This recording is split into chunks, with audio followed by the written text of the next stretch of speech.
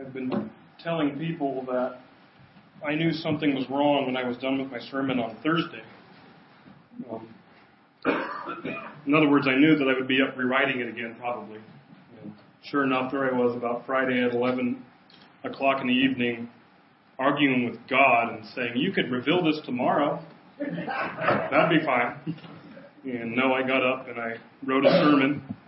And then I came in here yesterday and I practiced both sermons. And so, like I told Christy a few moments ago, well, right now I'm preaching in Ruth. That could change. But I think I'm going to preach in Ruth. And I might leave my sermon for next week, or maybe that sermon will never hit your ears. So if you turn to Ruth 4, this second Sunday of Advent, we will be finishing our series in Ruth. We're already in the descending action of the story of Ruth. Things are already being wrapped up. However, we find that this entire book isn't just about two people in ancient Bethlehem with a good moral, and that's it. We find that since it's a small, tiny town and just a small story about widows being redeemed, it has eternal implications, which should really speak to us in a small, tiny place called Woodland. And if you've been following our study guides, I mentioned this, a common way of storytelling for Hebrews does not make sense to us. We're logical people, usually, I think. And we have a storytelling that goes beginning, middle, end. And Hebrews love to tell stories beginning, middle, beginning. This is the story of the Bible. God creates a world beginning. People mess up and bring sin into the world. That's the middle. Jesus redeems it and the world is recreated. That's another beginning. And so it is with the book of Ruth. We're coming to the end of the book of Ruth, but we're really coming to the beginning of Jesus, which is perfect for our Advent season. And all the trigger words are there. We have a baby, we have genealogy, we have God opening up the womb. It's all there. So stand with me one last time in honor of reading the Lord's Word together, please. And let's finish this great book this morning, I hope.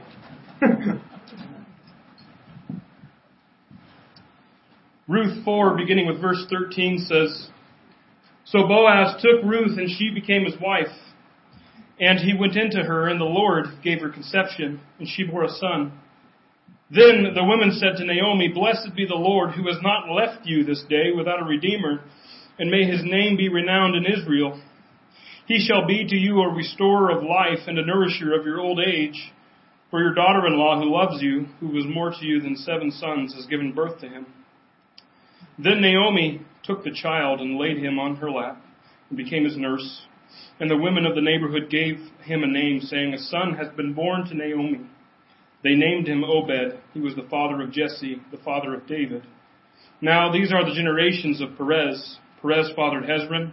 Hezron fathered Ram. Ram fathered Amminadab. Amminadab fathered Nahshon. Nahshon fathered Salmon. Salmon fathered Boaz. Boaz fathered Obed. Obed fathered Jesse. And Jesse fathered David. Let's pray. Father, we gave you money earlier this morning, and I'm giving you my talent this morning. And I pray that you would work miracles from what I've brought to the table so that you might be glorified, you might be exalted, that you might save hearts today, redeem souls today, that you would make much of your Son Jesus, and that your word would not just be implanted on our hearts, but that instead we would go out and implant it on other hearts. Father, we would like to go tell it on the mountain. So we pray that you would show up today in a way that we never expected. I give everything I can to you, and I leave it at the table asking, now get me out of the way and say everything that you desire. And give us clean hearts to receive your word. We know that we're sinners, and we bring those sins to you right now in saying we accept your grace through Jesus. Speak to us, make us more like him. We pray these things in his name. Amen. Amen. I ask you to be seated.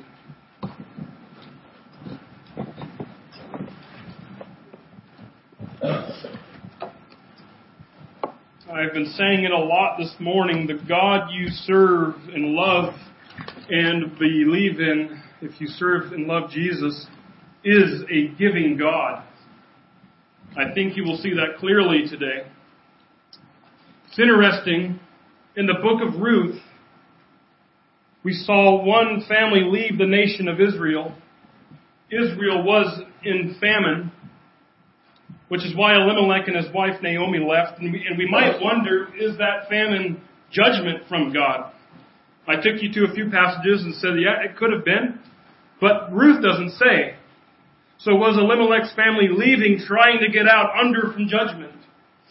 And then while they're supposedly, or maybe they're doing better materially in Moab, a place they should not be because they're Israelites, Elimelech and his 2 sons then die. We don't know why. We ask, did God do that? Did he hurt them? Is that judgment? But the first action of God recorded by the author in the book of Ruth comes in Ruth 1:6, where it says, Then she, that is Naomi, arose with her daughters-in-law to return from the country of Moab, for she had heard in the fields of Moab that the Lord had visited his people and given them food. No speculation, the first recorded action, undoubtedly of God in the book of Ruth, is that the Lord had visited his people, Israel, and given them food. God is a giver. The author isn't clear if God gave them the famine, but he is clear that God gave them the food. Even so, Naomi returns still an obvious and an understandable sadness from the loss of her family members, saying things like, I went away full and came back empty. The Lord has been bitter with me and brought calamity upon me. Now that's how Naomi sees it. But that's not anything the author has verified for us. Well, God shows up actively and decisively for the second and the last time in the book of Ruth. And we see here in Ruth 4:13. So Boaz took Ruth and she became his wife and he went into her. And the Lord gave her conception and she bore a son. Ruth had maybe 10 years of barrenness in Moab with her first husband Mahlon. We don't know why. But with Boaz, God is a giver. God gives Ruth conception and she bore a son. First child we know in the lineage from Elimelech that will continue onward thanks to God through Boaz and Ruth. The Lord gave Ruth conception. We know Boaz and Ruth conceived together, but the author states that this is a decisive action from the Lord.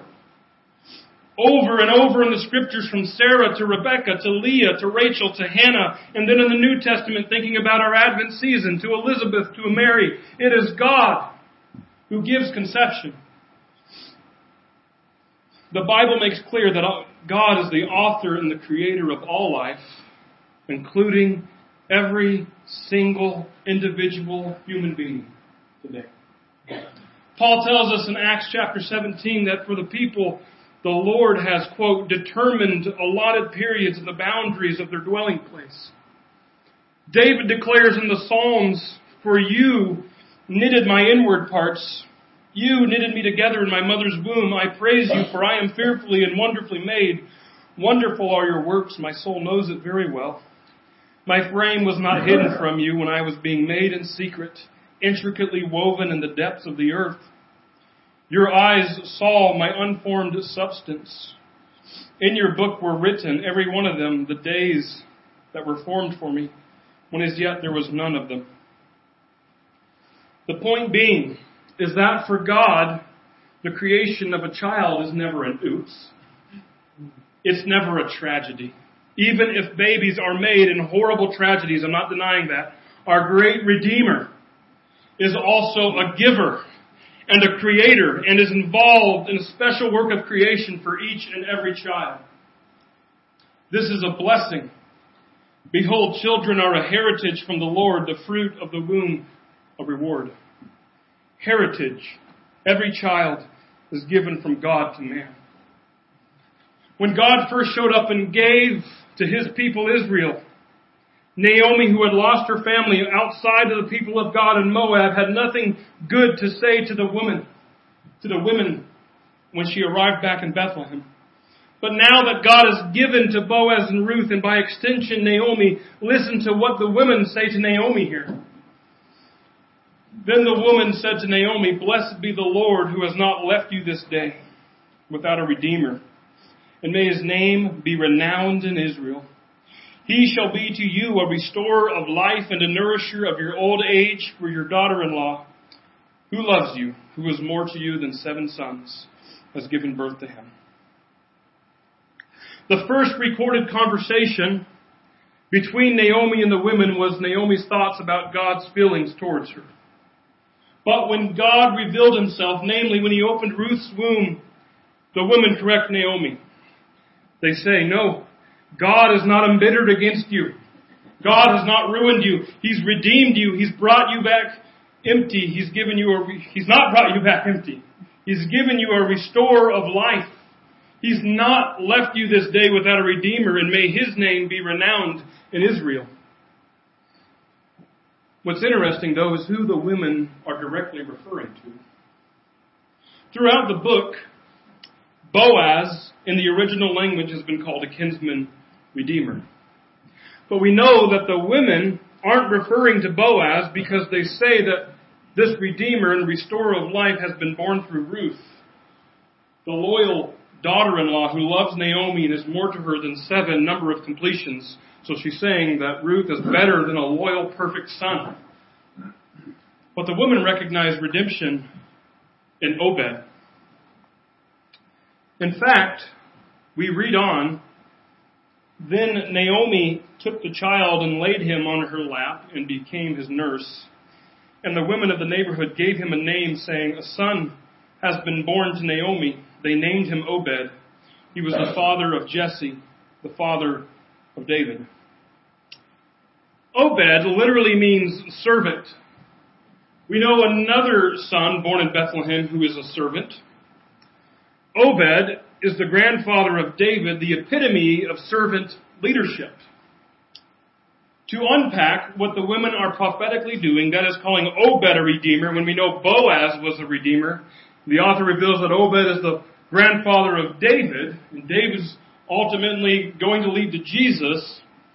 We realize this, that the whole line is a familial line of redemption. So we might say, of course Jesus is coming along in this family line. It's full of redemption. We think about what we studied last week, how Israel, the man himself, his son Judah, played the part of Boaz in a much less decent manner. Nevertheless, he redeemed his foreign daughter-in-law by providing Perez. Just as Boaz redeemed the foreigner Ruth and provides Obed a servant. The author, though, takes us back to Perez, that son of Judah, and Tamar, and he presents a genealogy to close his book. He writes, "Now these are the generations of Perez. Perez fathered Hezron. Hezron fathered Ram. Ram fathered Amminadab. Amminadab fathered Nahshon. Nahshon fathered Salmon. Salmon fathered Boaz. Boaz fathered Obed. Obed fathered Jesse. And Jesse fathered David." I want to focus on 2 names in this genealogy. The first name in verse 20, Salmon. I looked it up. I know it looks like salmon, but it's pronounced Salmon.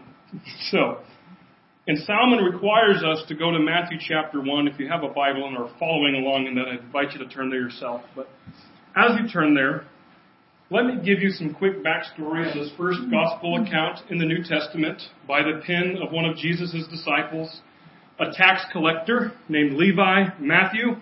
Some speculate he took the name Matthew after conversion. We don't know. We do know that Matthew is writing with the specific desire to persuade Jewish readers that Jesus is the long-anticipated Messiah. And he proves it in a myriad of ways, but he opens his account with a genealogy which is of utmost importance if he is to prove that Jesus is Abraham's promised seed, who will be a blessing to the nations, plural.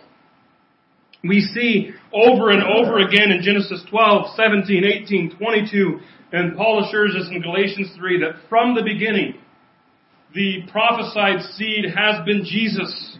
He has always been a blessing not just to Israel, but all nations. And so Matthew opens up his book with what Jews were going to be most interested in if Jesus fits the bill family-wise. And so Matthew starts with a genealogy in Matthew 1 through 5. We read the book of the genealogy of Jesus Christ, the son of David, the son of Abraham. So Matthew opens up with two of the most important names of renown for Jesus, David and Abraham. If you're trying to prove the Messiah, these are important names. Like I said last week, genealogies were a bit like resumes. So when I put in for this church and perhaps I listed at the top of my job list youth pastor, Nazarene Church, and then say I left out that I worked a day at the Mexican restaurant, or I left out that I was a freight person at Cloninger's, am I trying to be deceitful? No, I'm just listing what's most relevant to the ministerial job here. After listing what's most relevant to Jesus being the Messiah, Matthew goes back to Abraham to give a more specific genealogy.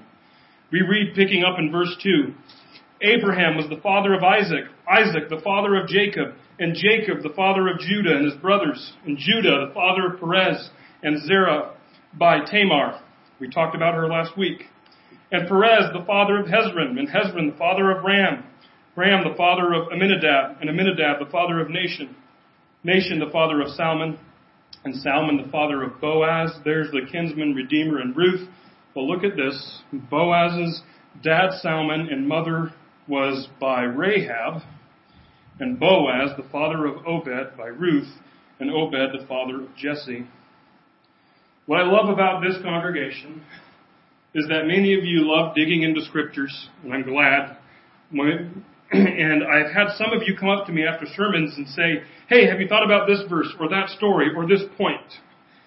And recently, one of you told me that Boaz was the son of Rahab.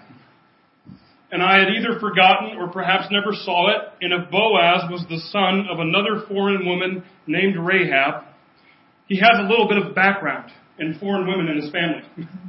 Not just Rahab, but also Tamar. These were both Canaanite women. So would that have made it a little bit more easier for Boaz to say, well, of course I can accept Ruth the Moabite. Two of my ancestral mothers are also foreigners. Rahab, Joshua chapters 2 and 6, tell us that she was a Canaanite prostitute. Upon seeing Israel invade Canaan, and she said, I heard what your God can do. He took Israel out of Egypt, which is no small thing. Egypt was the superpower of the time. So when Israelites are spying out Jericho, Rahab says, here's the deal. I'll hide you too, so you can get back out and go back to your camp and tell them what you've seen here. Just remember me when you come in and take over this city. I want to be spared. And it's more than just saving her skin, though. Joshua 2 tells us, for the Lord your God, He is God in the heavens, above and on the earth beneath. Now then, please swear to me by the Lord that as I have dealt kindly with you, you will also deal kindly with my father's house, and give me a sure sign, so that you will save alive my father and mother and my brothers and sisters and all who belong to them, and deliver our lives from death. She has professed faith in God. So Hebrews 11:31 tells us. And like Ruth is a foreigner, so Boaz's mother was a foreigner. And like Ruth was redeemed in Israel, so was Rahab.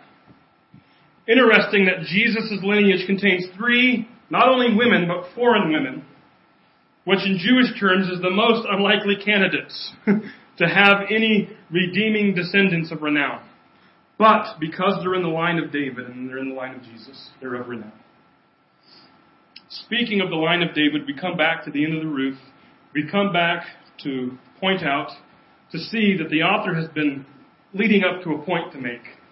And that is Obed is the grandfather of David. He tells us Obed fathered Jesse, Jesse fathered David. We see why the author has been writing. Because up to this far, you've read a book about two widows and a righteous Israelite redeeming them, and you might have been led to shrug your shoulders and say, neat moral story. What's that got to do with anything? And for the Jewish writer, he ends on David and saying, this is our great king. I've been talking about the ancestors of our great king. And for the Holy Spirit, we know it means much more. we know that it means the greater King David. It means Jesus, the son of Abraham, the son of David. David brought rest and redemption to his people Israel. Jesus brings rest and redemption to the greater Israel, the people of God. I want to take you over to 2 Samuel 7. And we're going to read 17 verses. Don't worry, I won't dissect and expand them as much as I have here in Ruth. But I want us to hear in entirety the importance of David for the entire Bible and not just for his own time.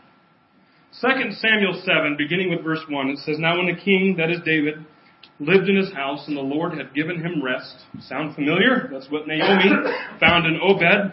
That's what Ruth found in Boaz. From all his surrounding armies, the king said to Nathan the prophet, See now, I dwell in a house of cedar, but the ark of God dwells in a tent. And Nathan said to the king, Go and do that is all on your heart, for the Lord is with you. So here's the thing. David's finally done running from Saul. He's sitting in his palace and he's thinking, God's been really good to me. He is a giving God. He's given me the kingdom. He's given me rest from Saul. But here he's been in a tent and I'm in a palace. So David says to Nathan the prophet, I want to build God a house. Why am I in a house and he's in a tent? He's the one who's done all this for me. So Nathan says, I trust your heart. Go ahead and do what fancies you. Verse 4, But that same night, the word of the Lord came to Nathan. Go and tell my servant David, Thus says to the Lord, Would you build me a house to dwell in?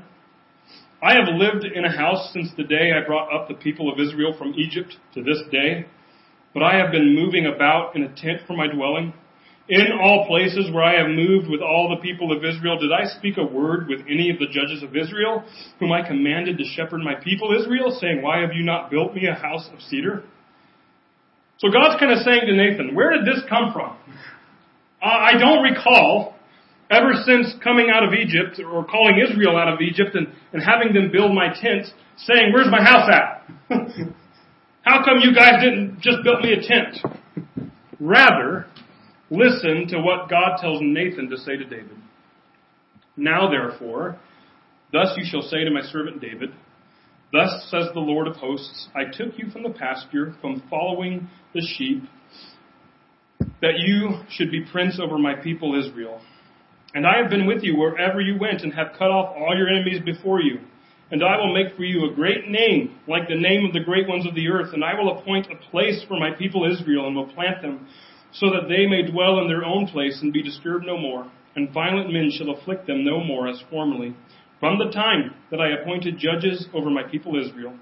And I will give you rest from all your enemies. Moreover, the Lord declares to you that the Lord will make you a house.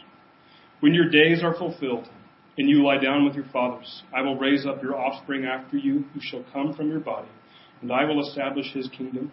He shall build a house for my name, and I will establish the throne of his kingdom forever. I will be to him a father, and he shall be to me a son. When he commits iniquity, I will discipline him with the rod of men, with the stripes of the sons of men. But my steadfast love will not depart from him, as I took it from Saul, whom I put away from before you.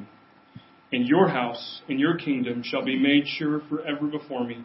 Your throne shall be established forever, in accordance with all these words and in accordance with all this vision Nathan spoke to David. Don't you like that? Do you see that God is a giving God? God says, I don't need a house, but I'm building you a great house, David. I'm building you a great dynasty. I'm bringing a descendant from your family who will be my son, and I will be his father. It will be a kingdom and a throne that is established forever. Your name, David, will be renowned forever. There's a reason why the next part of that scripture, David gives a long thing of praise. We come to the end of Ruth, and it leaves the main characters. We come to the end of Ruth, and it doesn't end on Elimelech, who left Israel and died. It doesn't end on Naomi, though she ended up finding redemption. It doesn't end on Ruth, though she ended up married. It doesn't end on Boaz, the kinsman redeemer who redeemed Ruth. It doesn't end on Obed, who redeemed Naomi. It ends on David, who redeems Israel, just as Jesus redeems the entire people of God. And what the author is doing for you and for me, we're part of a bigger picture. We're part of a kingdom where our actions and what God does for us here all matter.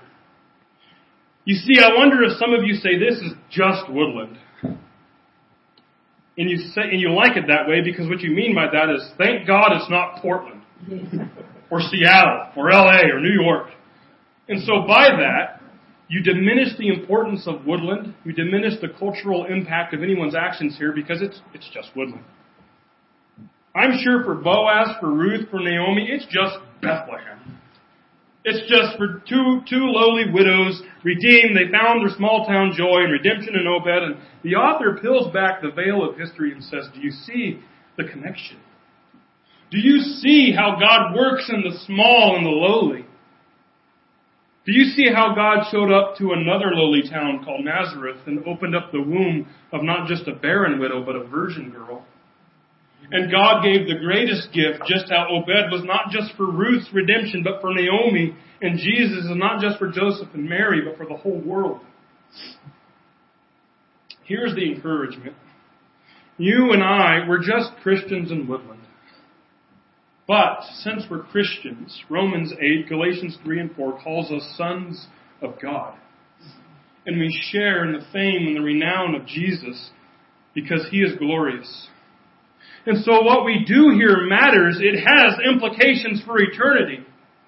Your neighbor who doesn't know Jesus, his eternity could change.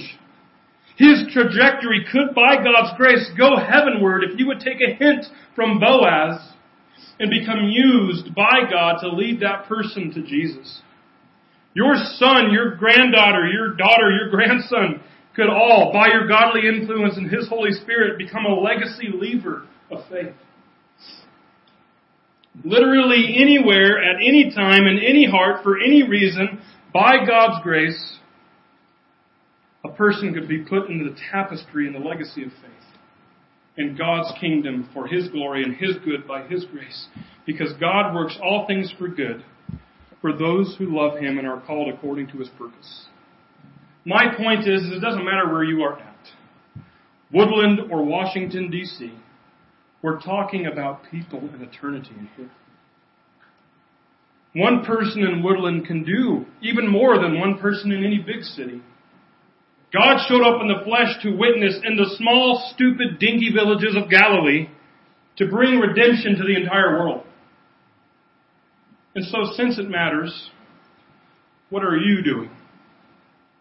Since we're in Woodland, just as Boaz and Naomi were in Bethlehem, who are you in the legacy and the genealogy of faith?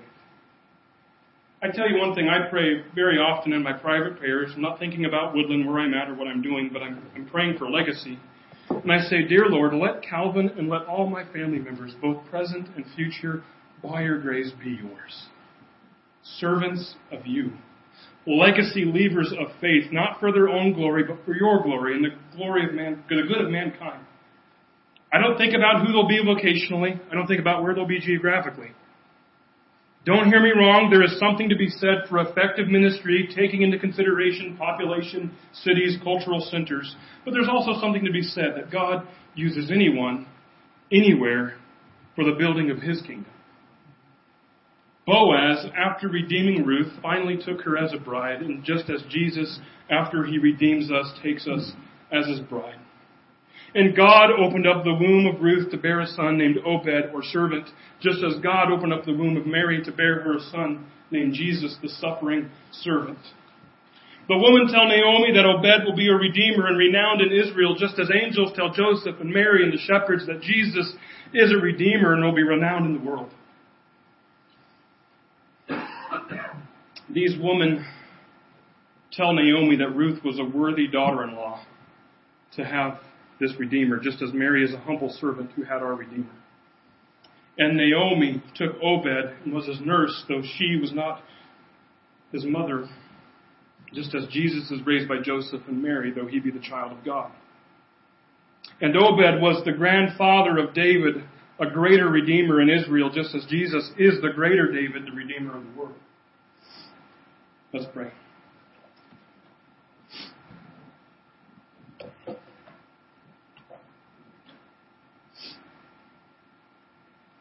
Father, if we're honest, I wonder if some of us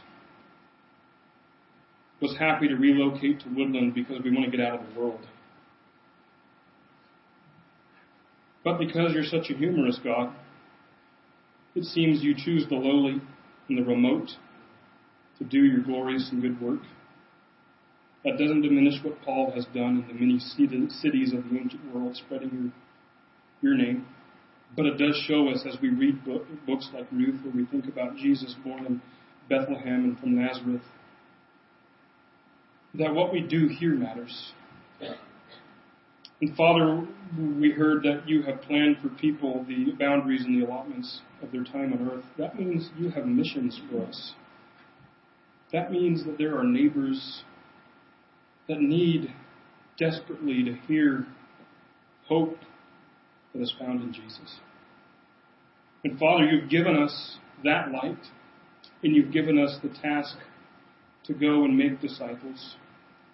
And that just doesn't mean to evangelize and leave them where they're at, but to continue to work with them, to continue to disciple them.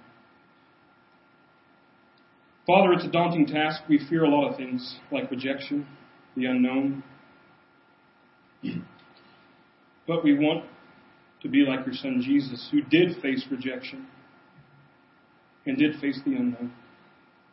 But you did it anyways because the Father told him to.